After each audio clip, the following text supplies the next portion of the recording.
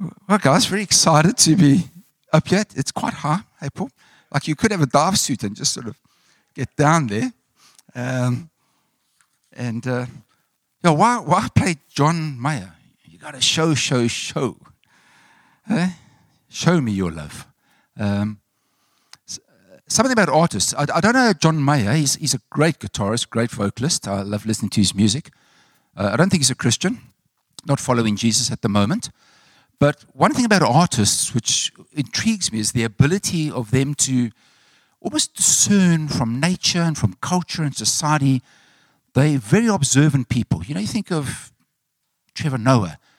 What makes a comedian so interesting to listen to is that they have an ability to look at society and then to snatch something out, and they share stuff in a way that resonates with us.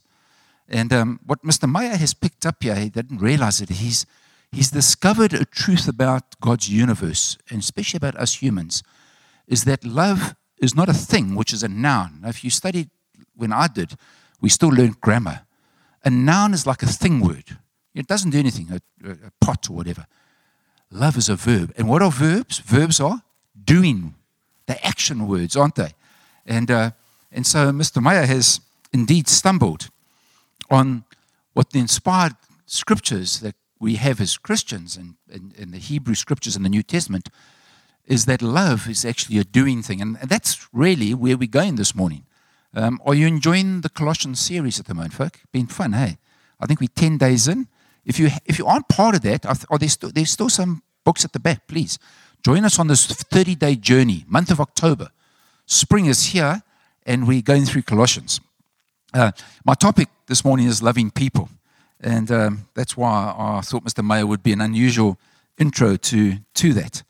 The letter to Colossians, just to refresh you, Paul touched on it last week, but just a bit of background. This is a letter that was written while the Apostle Paul's in prison with his team. Apostle Paul, not Paul Taylor, was writing this letter.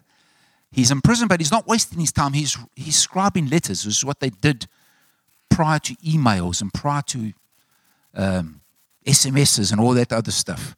You wrote a letter, and he was writing these letters, one to the church in Colossae and one to the church in Laodicea, which gets lost. That's a long story. I'd love to read it. But the big thing is that I want to just remind you that Paul has never met these Christians in the church at Colossae.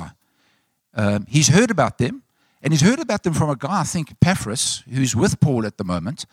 And it sounds like a few years previously, Paul had hired a hall in this mega city called Ephesus. Quite an impressive city if you've ever been there in the old days, one of the big cities of the Roman Empire.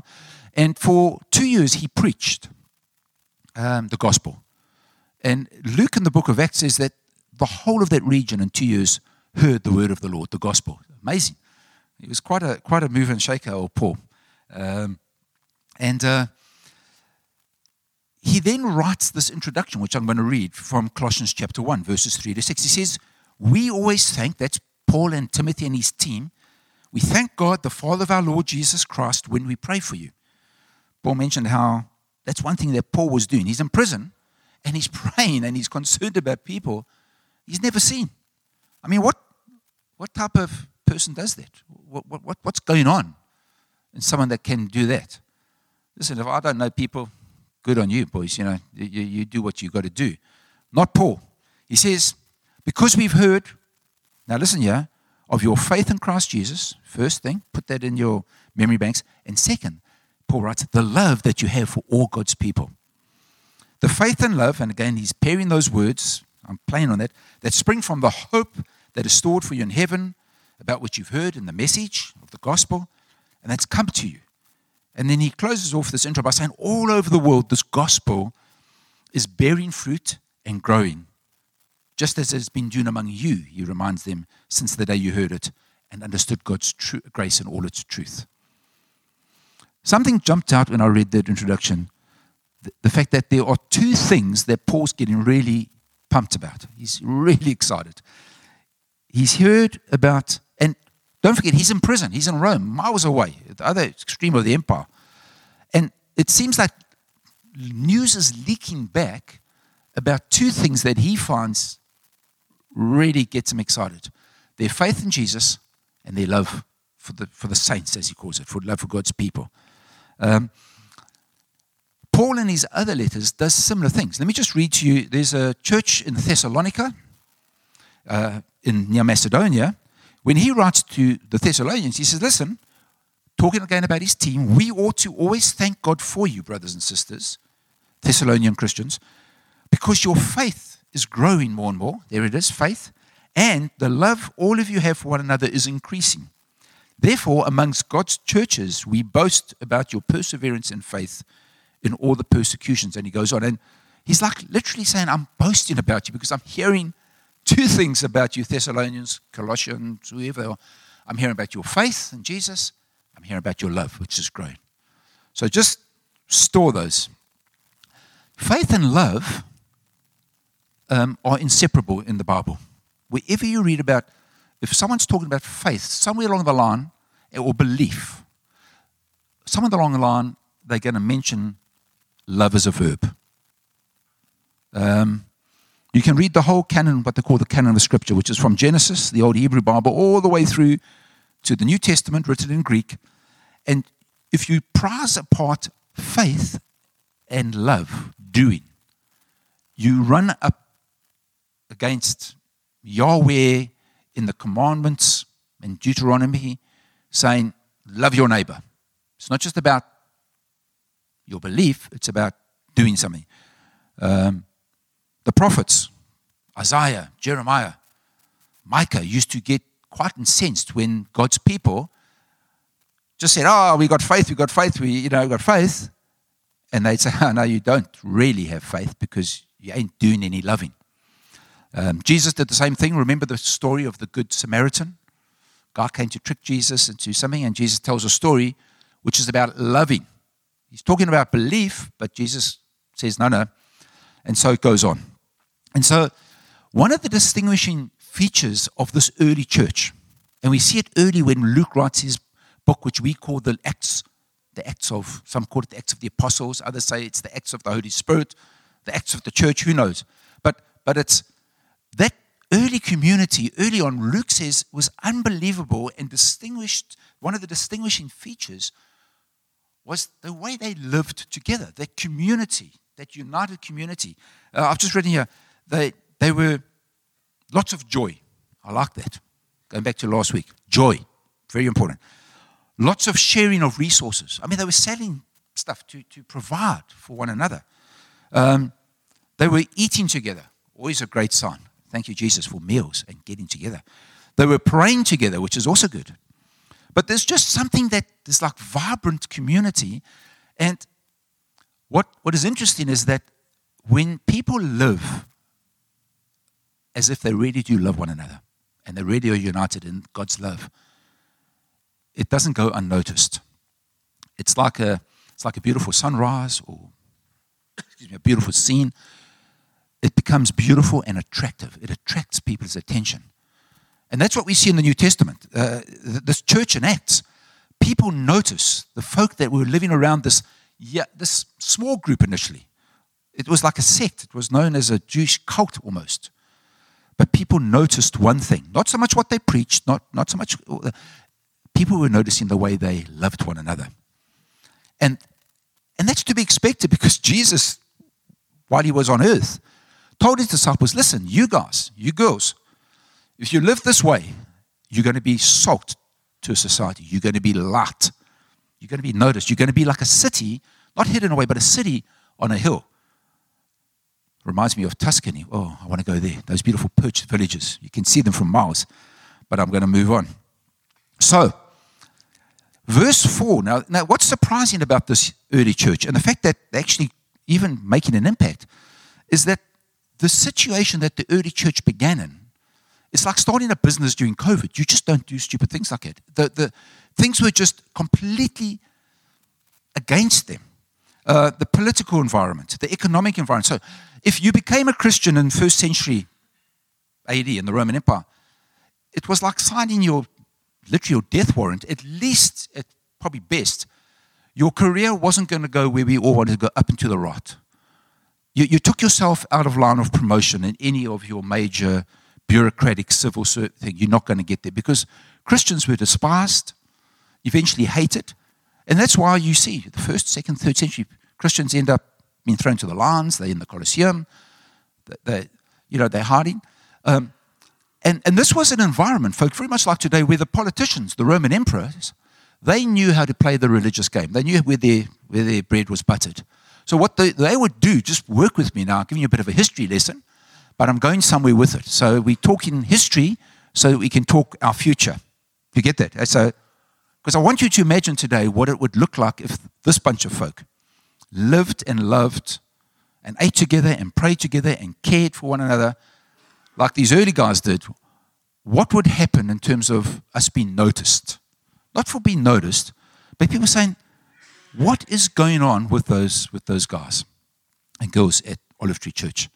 And we would be attractive and beautiful to the watching world.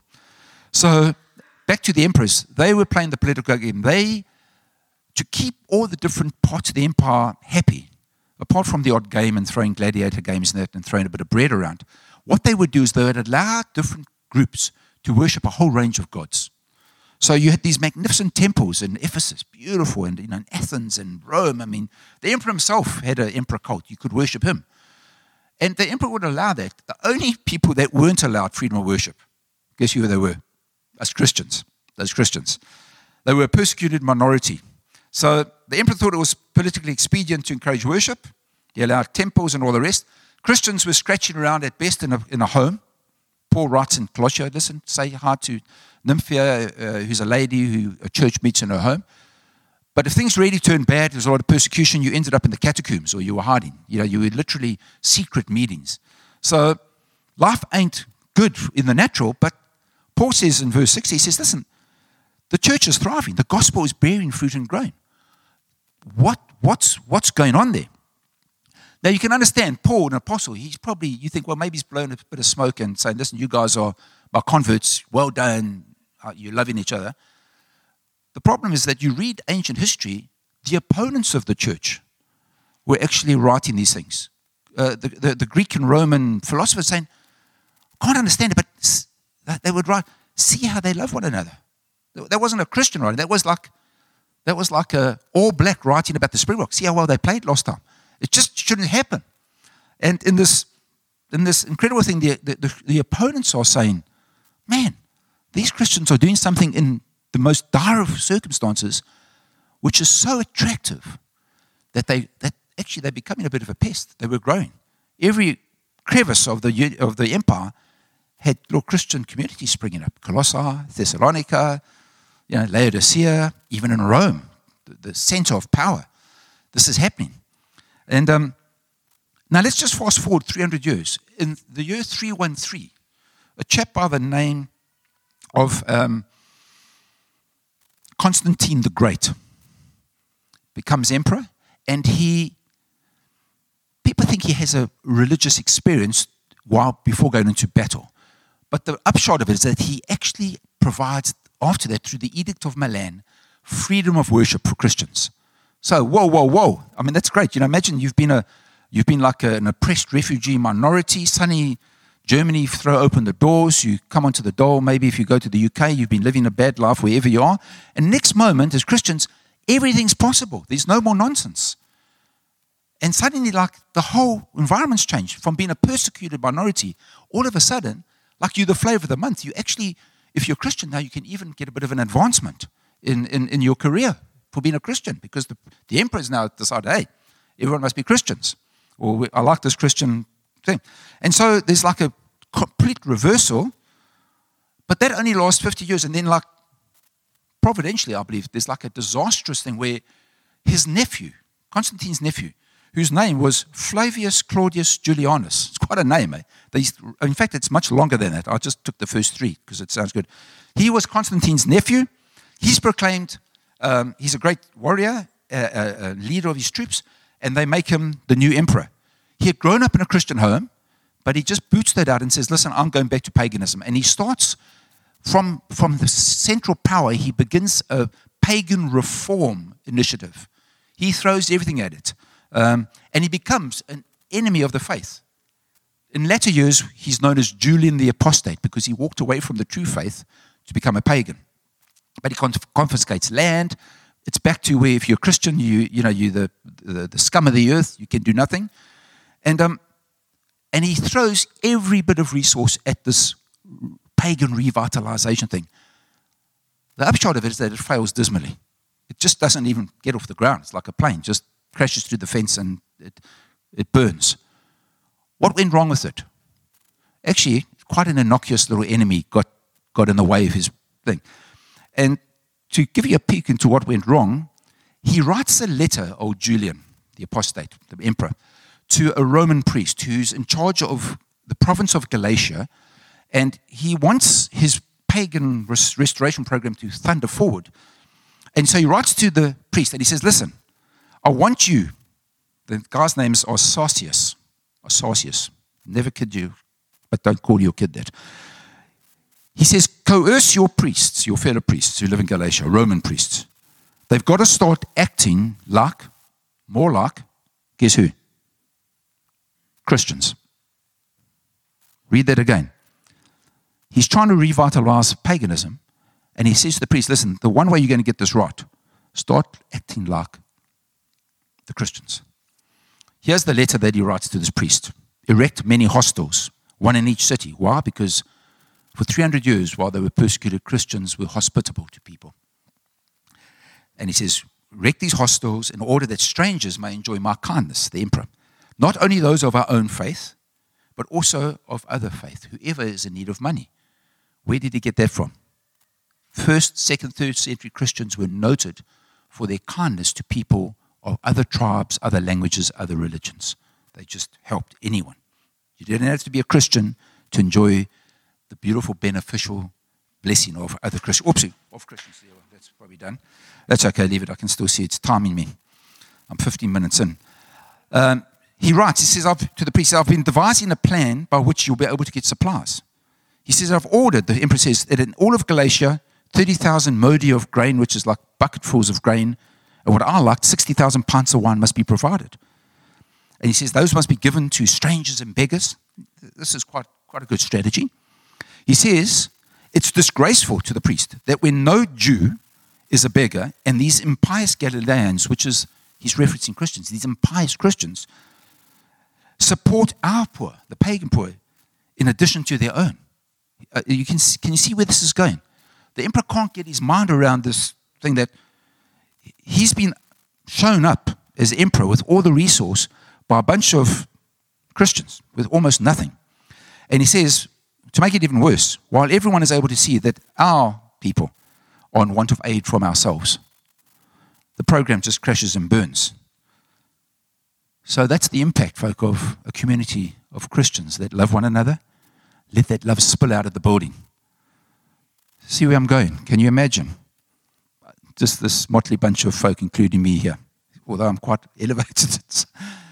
Can you just imagine what it would look like if this community, I'm talking to you folk, began to just take Jesus at his word and say, Lord, you said if we love one another, people will know that we serve and follow you, yes, and that if we won, that it will be the most powerful testimony and proclamation before we said a word that you sent me, Father, which is the gospel. For God so loved the world that he gave. Just two things. Loving one another, being united in that love is very, very powerful. More powerful than Flavius, whatever his name was, Claudius. More powerful than the Roman Empire. 300 years, start to finish, and after that, no more pagan temples. It just all came burning down. And here we are today, still worshiping the Lord. So, there's this interesting book called The Triumph of Christianity, written by a sociologist and a historian. He just says, and the subtitle is How the Jesus Movement Became the World's Largest Religion. And after you read quite a thick book, he said, well, look, basically, yes, great message, all the rest, but he said, really, just really one thing. People for 300 years kept saying, see how they love one another, see how they love us. It's a very, very powerful, isn't it? Loving people. So here's the big idea. as I say, can we imagine us loving each other and not then keep it in these four walls, but letting that spill out? Maybe we leave here, we go and we sit across and have a coffee somewhere or whatever. I've lived in this area for 28, 30 years, and I'm a member of the library. I come and shop, the family, whatever. We ride past here. Haven't you noticed that this building, in some ways, it was here, but it was you always, what's going on there? Do you think we could change that? Do you think it's possible to, this space that Paul mentioned earlier, is we've inherited in a sense. It's been given to us like in trust, I believe. Although we've bought it, I think God has given this to us for a season such as this, where we can be a bit like the first and third century churches. Francis Schaeffer says that this community of love that I've been describing for you is what he called the final apologetic. An apologetic is when someone says, why are you a Christian? Or give me proof for it, and you give an answer, that's an apologetic. And Schaeffer said, when all of our clever reasoning and our good theology, and that's all good in its place, when all of that's said and done, he said there's a final apologetic that has no real answer. And that is what I described. It's when Christians live the way Jesus asked us to live, loving one another. That's the end of the argument. Schaeffer says, I'm convinced that in the 20th century, when he wrote this book, people all over the world will not listen if we have the right doctrine or the right church building or polity, but are not exhibiting community. Our love won't be perfect, he says, but it will be substantial enough for the world to be able to see and observe. Amazing, hey? And then he quotes, he says, because it has to fit into what he calls John 13 and John 17. And those are two times where Jesus says two profound things. In John 17, Jesus is praying just before his crucifixion. And he says, Father, I'm praying for this bunch of disciples of mine, that they would be one, loving each other. And the reason I'm doing that is that if they live like that, the world who looks in will know that you sent me. And then in John 13, he's just washed the feet of the disciples. He says, I'm giving you a new commandment, guys. It's his last parting shot. I'm giving you a new commandment. Love one another. And he unpacks that a bit. And he says, if you do that, people will know that you're my disciples. Not the Bible we carry, whatever. No, will we love one another? Now, the reason that old Julian's thing failed, they say, is that there was nothing in pagan philosophy or religion that was a foundation, substantial foundation for this love theology, as I call it, this foundation stone, which I'm trying to drop down into the bucket and say, this is one of our olive tree things. We want to be a community that people know they can come and find the love of God and our love there. And the pagans didn't have anything like it. Christians, we did have it. All through Scripture. Let me just quickly go. We have a reason and a doctrinal base that's solid throughout the Scriptures. Let me give you a quick refresher course. Luke 10. One occasion, an expert in the law, probably a Pharisee, stood up to test Jesus. Teacher, he asked, seems innocuous, what must I do to inherit eternal life? You think, well, that's quite good. If you ask a pastor, how do I inherit life? Yes. What is written in the law, Jesus said. How do you read it? So the guy answers. He says, love the Lord your God with all your heart, all your soul, all your strength, and all your mind. And then he says, and love your neighbor as yourself. And what he's doing is he's pairing two verses from different books in the Torah, those first 5 books of Moses. That's what this scribe's doing. And Jesus says, you've answered correctly. Well done. Do this and you will live. And what Jesus was just reinforcing for that scribe, although he was trying to get behind Jesus, was the truth that's evident throughout Scripture, which is that for humans to flourish, for you and I to really have life that is not just life that doesn't end, but that life that is full, because that's the sense of eternal life. For that to happen, there are only 2 things we have to do. We've got to love God with all that we have, and we've got to then love our neighbor. St. Augustine in the 4th century, about the same time as these other Roman guys, a famous Christian scholar, he said, love God with all your heart and do whatever you want to do. Now that sounds dangerous. You know, as a teacher, maybe a scripture, you think, geez, man, imagine if I tell my kids, listen, all you got to do, son, daughter, just love God with everything you got, and then I won't even worry what you're doing. There's a profound truth there, is that if we truly love God with everything in us, our heart, our mind, whatever, what will flow from that is pure beauty, pure joy, blessing, thriving. Can you imagine a society where that starts to become evident in incipient form? Unbelievable. So that was throughout Scripture. So back to Colossians, and I'm closing. I'm just going to read a few scriptures. Just what does this love look like that I'm talking about? So Paul says, I want you to know, he's writing to Colossians, how hard I'm contending for you and for those in Laodicea, the church down the road, and for all who have not met me personally. My goal, Paul says, notice this is why he's writing this letter. My goal is that they may be encouraged in heart, which is really a faith thing, and secondly, united in love. Paul's going to all this effort to see something birthed and carried forward in these congregations. And it's that we would be, 2,000 years later, be able to read that and say, we need to be united in love.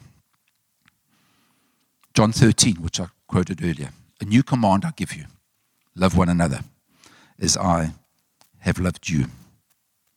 So you must love one another. By this, everyone will know that you are my disciples if you love one another. Just put that in your pipe and smoke that. That's John 13. Quickly before I read a few more scriptures, love in English. I love ice cream. I love watching birds. I love traveling. I love my wife. I love my kids. It's quite a broad word, isn't it? People love cars. If you're a true man, you love a plane. That's important. But jokes aside, English doesn't have enough words almost to differentiate like Greek did. So in Scripture, especially in the New Testament, when Jesus or the apostles are talking about the love of God, they use a specific Greek term called agape. That's the only Greek I know, but it sounds good, agape. But agape is the love of God, which is different to our feeling, emotional type of love, which there's a place for. The Greeks would call eros. They had all different things, or love for a brother, brotherly love. But the highest form of love, God's love, they use this term agape. And it's a love that doesn't depend on feeling to express itself. We get glimpses of it because when a husband or a wife or a spouse loves the other through a difficult period, when there's nothing beautiful about the other and chooses to love, that's a reflection of what agape love is. As opposed to saying, oh, I love that picture, or I love that, which is an impulsive thing. And that's why Jesus can say to his followers, listen, it's good to love one another and love your neighbor, but I'm telling you, at some stage you're going to need to learn to love your enemies. The moment you get into that territory, we realize that I don't have, none of us has that type of resource within us. And that's why when Paul writes to the Roman church, he says, this is the foundation thing. He says that God's love has been poured out into our hearts through the Holy Spirit, has been given to us. So when you and I come to faith in Jesus and say, we're going to follow you, Lord, what God does from his side is he empowers us. He gives you and I the power to love like that. Not perfectly, because we're not God.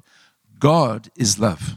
That's a profound thing which you can think about. God, he doesn't love. He is love. So he just when he's doing what he does, he loves. And so we need to understand that. Is that what Jesus is calling his followers to? Is it's a high bar, but he's going to help us. Isn't that encouraging? You know, it's not like he's not setting us up to fail. He's setting the bar high to say, guys, aim there. Paul said that last week. Let's aim here, and I'm going to help you. What does this love look like? Some scriptures, and I'm going to close. Colossians 3, Paul says, therefore, as God's chosen people, we've been chosen by him, holy and dearly loved by God, clothe yourselves, that's something we do, with compassion and kindness, humility, gentleness, patience. Bear with each other and forgive one another. Forgiveness is a big part of that type of love. If any one of you has a grievance against someone, forgive as the Lord forgave you. And over all these virtues of kindness and compassion, what does Paul say? He says, put on love, which binds them all together in perfect unity. Do you see how love is at the center of our compassion and our acts of mercy and our forgiving of one another? And sometimes when we rub each other the wrong way, God's love comes to the rescue. 1 John 3:16, just another scripture. This is how we know what love is. People say, Grant, can you define this love? Yeah, okay, here. John's helping me out. This is how we know what love is. Jesus Christ laid down his life for us, and we ought to lay down our lives for our brothers and sisters. Galatians 5, Paul writes to the Galatians, brothers and sisters, you were called to be free. And we all say, whoopee, free from sin, free from... But don't let your freedom be an excuse to indulge the flesh. Rather, serve one another humbly in love. And then this big bombshell, for the entire law is fulfilled in keeping this one command. And he just quotes, love your neighbor as yourself. Unbelievable, isn't it? Amazingly powerful. And to close, a passage on love that often gets read at weddings, and it's probably quite good, but this can be read any time of the night or day, and should be read quite often. 1 Corinthians 13. Paul says, look, if I speak in tongues, men of angels, don't have love, I'm like a gong. Simple, clashing simple. If I have this gift of prophecy and can fathom out, and I'm really got an incredible gift, with no love, nothing. If I'm a man of faith or a woman of faith, and I can move mountains, it's quite impressive. And I've got all of that, and I've got no love, nothing. If I give everything that I have, I'm a generous person to the poor. No love, nothing. And then Paul starts in verse 4. Love is patient. Love is kind. Does not envy. Doesn't boast. It's not proud. That's quite an interesting one. If the head wears, it doesn't dishonor others. It's not self-seeking. It's not easily angered. And it keeps no record of wrongs. Love does not delight in evil, but rejoices with the truth. Love loves beautiful things and makes things beautiful. It always protects, it always trusts, always hopes. It always perseveres. Paul then says, love never fails. Most things fail. We fail. Systems of economy fail. Politicians fail. Love never fails. Where there are prophecies, they will cease, and he goes on. And then he ends off by saying, and now 3 things remain. He's talking to the Corinthians. He says there's faith and there's hope and there's love. All important things. But he says the greatest of these is love.